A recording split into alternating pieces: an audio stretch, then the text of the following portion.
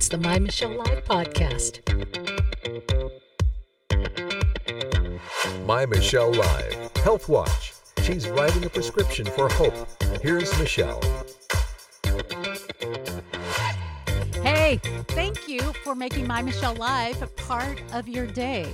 You know, we always are here for you, looking for messages of hope.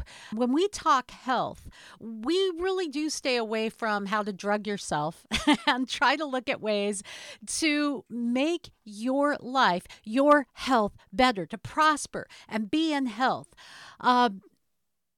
This is an interesting time where drug companies are making a lot, and sometimes we're the ones paying the price in so many ways. Today, we're going to ask the question, can you change your brain? Stay with me. We know that the world, our world, is rife with anxiety, depression, disorders like ADD, ADHD, post-traumatic stress. Well, today, we're going to investigate something called neurofeedback. Have you heard of it? We're going to ask some questions. What is it? Is it safe? Is it weird? Is it an alternative to the toxic soup of medications we are drowning in? Enter my guest. He is an expert in neurofeedback and chief of neurotechnology at the Center for Brain Training in Jupiter, Florida. He's also the author of Neurofeedback 101, Rewiring the Brain for ADHD, Anxiety, Depression, and Beyond Without Medication. What? Perfect book for this subject and the perfect guest. Michael Cohen, thank you for joining me today in this. Michelle, thanks for inviting me. I appreciate it. Well, let's start off right off the bat. People might be listening and going, neuro, huh? What is neurofeedback? So neurofeedback is very simply a gym for the brain. So think of it as, okay, if I have weak muscles, then they say that if you go and you work out and you pump those muscles, you'll get stronger. So if you practice pumping muscles, you get stronger. How do I pump my neurons? How do I increase the activity in key areas of my brain if, for example, I get easily anxious, I get easily triggered, I get overwhelmed, I cannot shut my brain off because it races every time I try to go to sleep, or I have just this racing brain problem. There's lots of different issues, but my brain is not doing exactly what I would like it to do. It's not performing as well, and it gets me in trouble. So what do I do about that? Obviously, if you go to a doctor, their tool is, here is a medication to address that symptom. The problem is that medication doesn't solve the problem. It just papers over what you're dealing with. If I can strengthen my brain, it's circuits. In other words, there are circuits of your brain that play a role in how you calm yourself. There are circuits of your brain that play a role. Like, for example, if right now you want to ask me a question right now, but you're trying to hold back, how does your brain actually hold back and not just start asking more and more and more questions? That's actually your prefrontal lobe has brakes. And it says, okay, I probably shouldn't do this yet. I need to wait. How do we control our brain at all? How do I say something really nasty to you and you not get so upset that it just causes you to melt down? Lots of times people say things that aren't perfect. And how do we learn to control that? We calm ourselves, but how? Well, there's circuits in our brain that play a role in calming anxiety, in quieting the mind, in being able to get to sleep and stay asleep. And you can exercise those. And this technology, because that's what it is, if I use weights, that helps me pump my muscles, right? So I'm pumping muscles. So how do I pump neurons? Well, you can't feel your neurons. So if I put a sensor over certain parts of the brain, it'll tell you, I'm doing it, I'm not doing it. I'm making more, I'm making less. And it literally is just telling you millisecond by millisecond or every half second, here's what your brain is doing. And your brain literally becomes better at what it's supposed to be doing, which is calming, quieting the that's mind, pretty actually exciting. paying attention, that kind of stuff. That's and as you talk about knowing when not to talk, that could actually develop a filter. Man, count me in because a lot of us don't have that anymore. Um, when we think of medication, as you mentioned, we are masking a problem. We're treating the symptom, not the disease, so to speak. And oftentimes the side effects. I often joke about side effects. Your brain can leak out of your anus. Your nose can inflame to the side. I mean, there's ridiculous side effects while someone's playing frisbee out in the park, and you're going, "What?" When we can look at alternatives, the least invasive first, we can do less damage to ourselves and possibly solve a problem rather than just mask an issue. Some of the side effects from psychotropic drugs are a change in personality. That's almost dystopian and weird in my opinion. So that's where I wanted to talk about neurofeedback today, and maybe get a little more insight into what happens during a neurofeedback session. Because when people think of neurofeedback, I think in some instances, as with much of natural medicine, they think, oh, this is some kind of weird, mystic, religious, hypnotherapy, get in touch with your ancestors. I mean, what does it mean? So this is really a very science-based, a little bit technical-oriented approach to regulating your brain, the neurons in your brain. In other words, you measure an EEG as an example. There are other ways to measure your brain, but that is one key measure.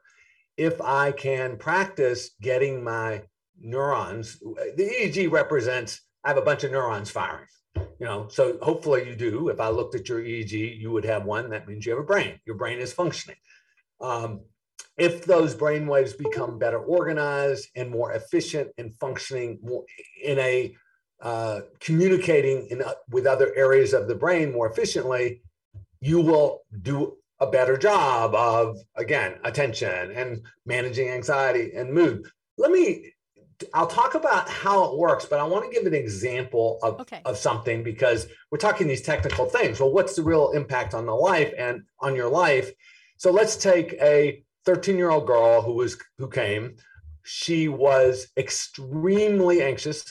This is a couple of years ago, so this is pre-COVID, but it's very similar. I could have many cases. Her mom was a therapist, and great, really insightful woman, but trying to manage your daughter's anxiety is actually a very difficult thing. And so this girl was calling her mother 10 to 15 times a day, every single day at work, saying, I am overwhelmed. I can't do anything. She would not go into the bathroom all day. I don't know if you've ever heard of that kind of thing, but her anxiety, for some reason, wouldn't allow that. She was in the nurse's station multiple times during the day. And what's the mom going to do?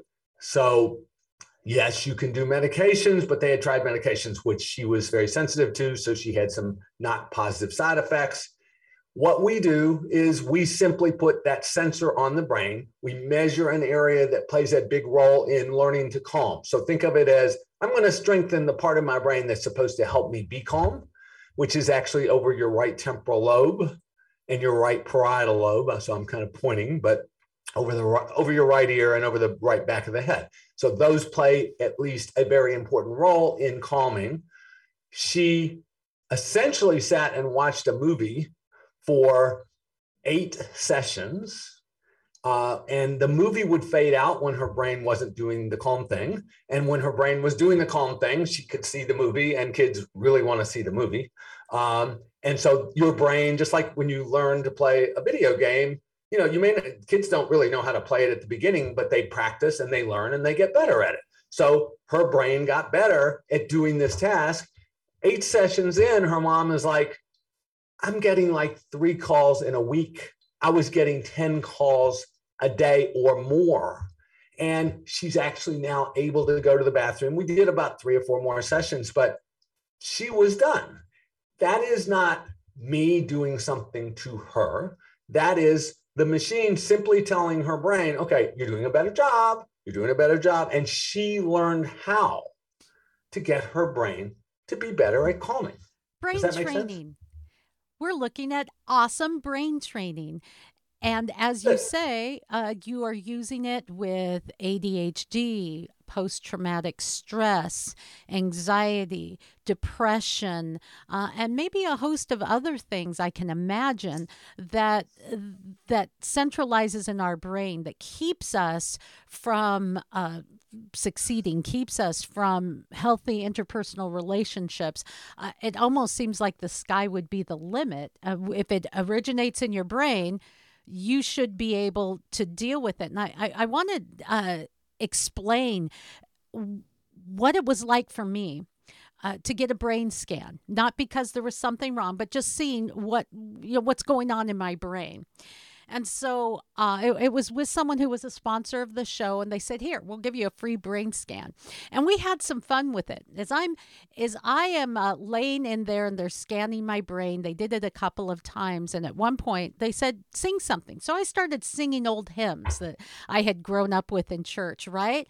And it was crazy. No difference. I'm laying there just as calmly, but as I'm singing out, the old rugged cross or just a closer walk with thee, man, my brain is you can watch it lighting up. It was crazy.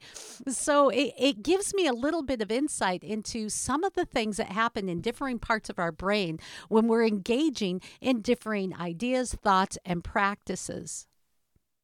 Yeah, absolutely. I mean, your brain is the most dynamic, complex system we know of. So anything that we say about the brain is understanding how complex it is. And so how well can we fix things if I give you Prozac, which is a very well-known drug, right? So they know how Prozac works, right? No. If you actually read the literature, after billions spent and many more done, the mechanism of action is unknown. The complexity of the brain is remarkable. Many well-known drugs, yes, they have a theory about how they work, and I could get into that. But the real question is, how do we get this dynamic system to function better? And if those pills, by the way, if you could take them and your depression went away and it stayed away, I would be totally for those pills. But they don't do that. And when you stop taking them, you can often not only go back to where you were, sometimes you actually can get worse. I mean, I won't say that that's always true. And I'm not saying we shouldn't do pills.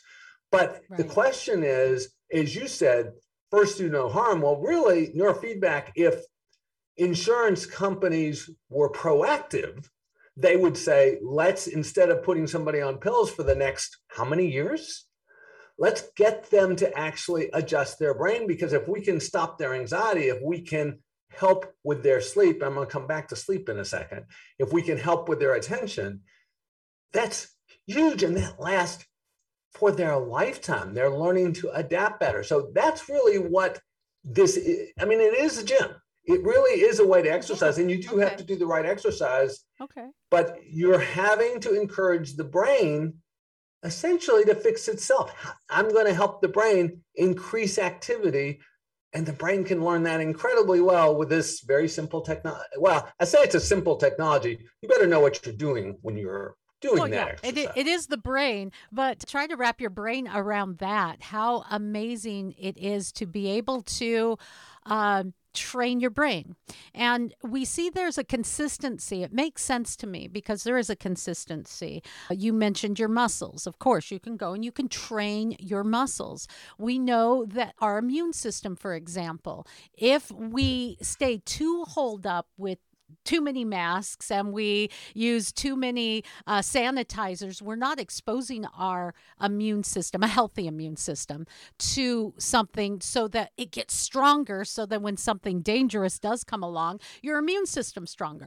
So there's a consistency in nature. There's a consistency in creation. We also know that we go to school for at least 12 years to train our brain in academics. So it does stand to reason that neurofeedback can help us, like a gym, for the brain. Now, one of the biggest issues in America today is lack of sleep. You mentioned your brain not turning off, just continuous thoughts and not being able to find that rest. And you say neurofeedback is effective for that. So neurofeedback is a key tool for that. Okay. So there are many reasons that someone might have a problem sleeping. If Fair I enough.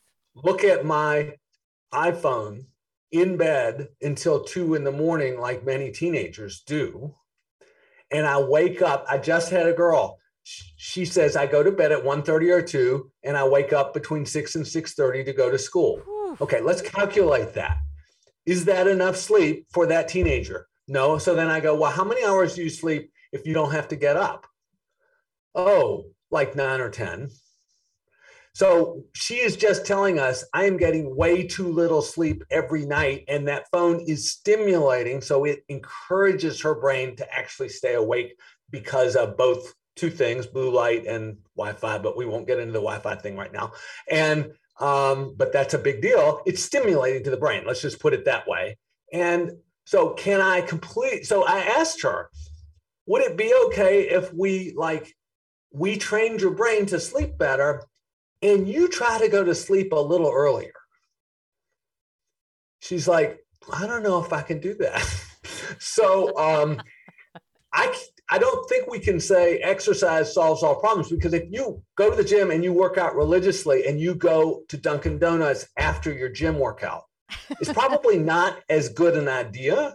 So there are lots of environmental things. So we try to encourage that. But in terms of chronic sleep problems, so COVID has just magnified this unbelievably. I mean, it's like an epidemic for kids and adults. So I have a woman that came in post-COVID, never had a sleep problem, and now this terrible sleep problem. She's sleeping 3 or 4 hours a night. She's in her, I say, early 50s. I mean, very athletic, eats really well, sleep, wakes up at 3 a.m, can't go back to sleep. Now, you may know people, if you ask them, do you ever wake up early and have a hard time falling back asleep? I guarantee you, you know people who do. It's massive. How do you get your brain to stay asleep? You take pills. Okay. By the way, diet does affect this too. So you do have to pay attention to your diet, and certain blood sugar issues can actually cause early awakening. So you have to control for those things. But that being said, this woman had that under control. And so really what we did is we trained a key part of her brain that helps you stay asleep, because your brain waves, part of their role is when I go to sleep, I have to go through these certain stages to get to sleep. So if I have a hard time falling asleep and my brain doesn't do that, I can train for that. And then if I have to stay asleep, there are brain patterns that help you stay asleep. If your brain is not so good at that, whatever it is that got it off, and I'm not judging that at the moment, you can literally train those brain waves to get better at that exercise, which is, I'm supposed to do this pattern to help me stay asleep. And so she went from sleeping 3 to 4 hours a night back to sleeping. We didn't get her to 8, but we got her to like 6.5 to 7 consistently, which for her was just remarkable and life-saving. But Absolutely. I didn't train her. I didn't do something to her. She exercised the part of her brain that plays a role in sleeping, and she did a very good job of it. So if you find someone who can do this with you, because it's really, I'm a coach. I don't do the work. You're doing the work. I just have to make sure we do the right exercise for your issue. So there are a number of clinicians around the country, not as many as there should be, because, like in New York City, maybe there's 35 or 40 people who do neurofeedback, but I can tell you there are buildings that have 35 or 40 therapists in one building. So 35 or 40 people in New York City is not a lot. But people are now seeking it out. And one of the reasons I wrote the book, Neurofeedback 101, is just I will say it's a little hard to understand. So even those listeners who are going to listen to this and go, wow, this is really interesting, go try to explain it to somebody else. It's going to be a little trickier than you think. It's a little more complicated to go, I'm doing what to my brain? I'm exercising it, but how do I do that? So the book really just is a really simple way to try to say, this is what your brain is doing. And then there are lots of questions. People have various types of questions. So it's designed to be a quick read. You can flip through and find the thing you want. I've had people say in an hour, they got plenty of what they needed.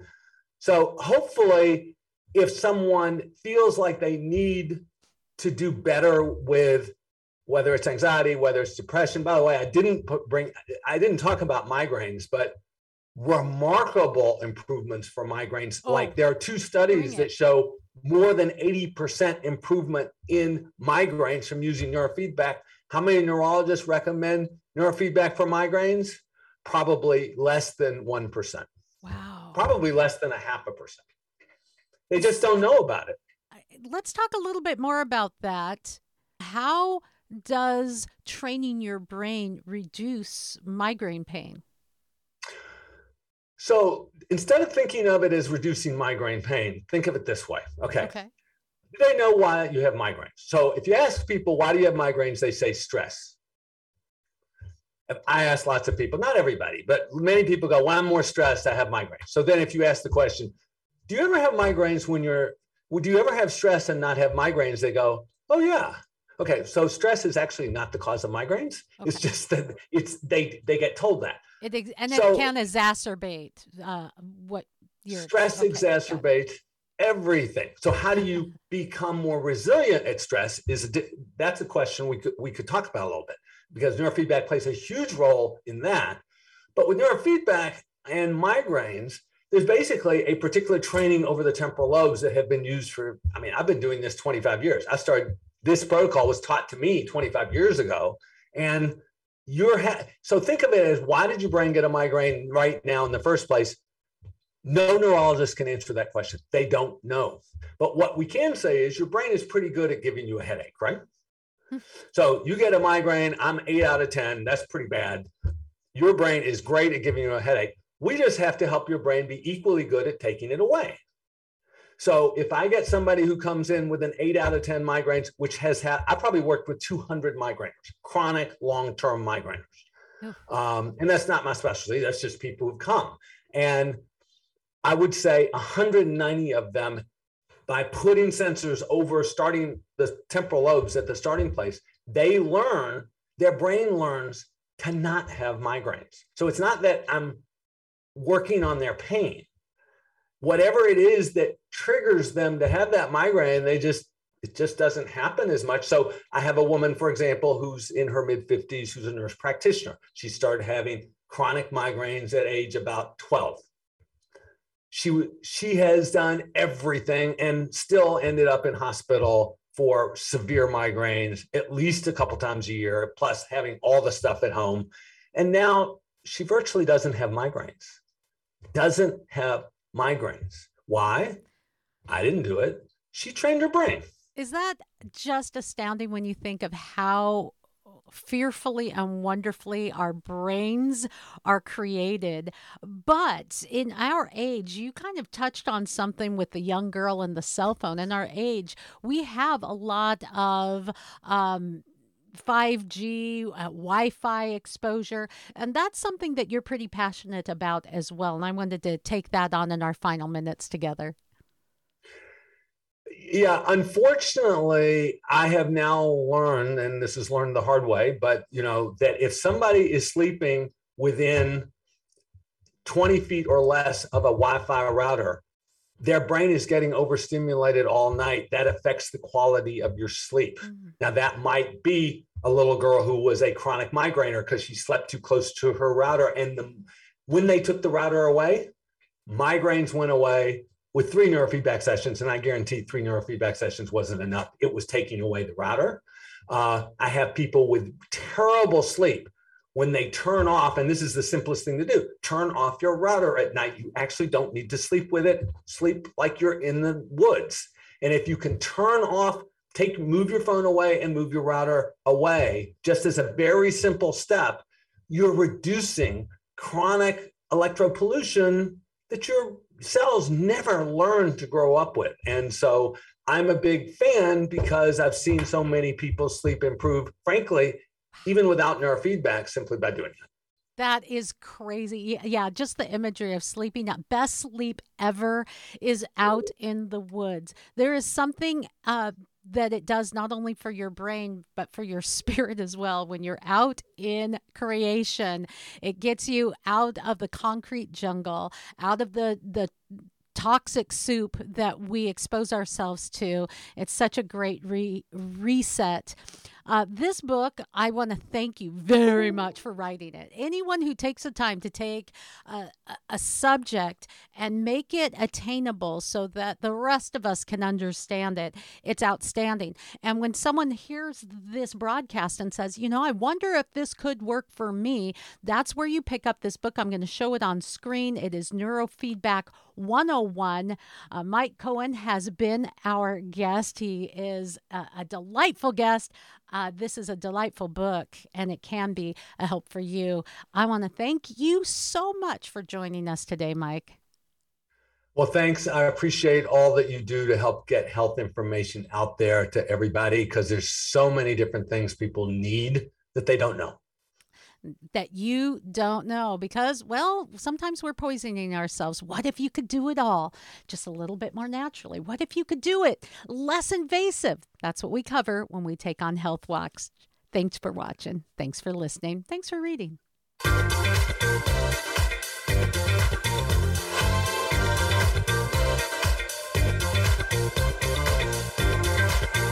More Health Watch at mymichellelive.com.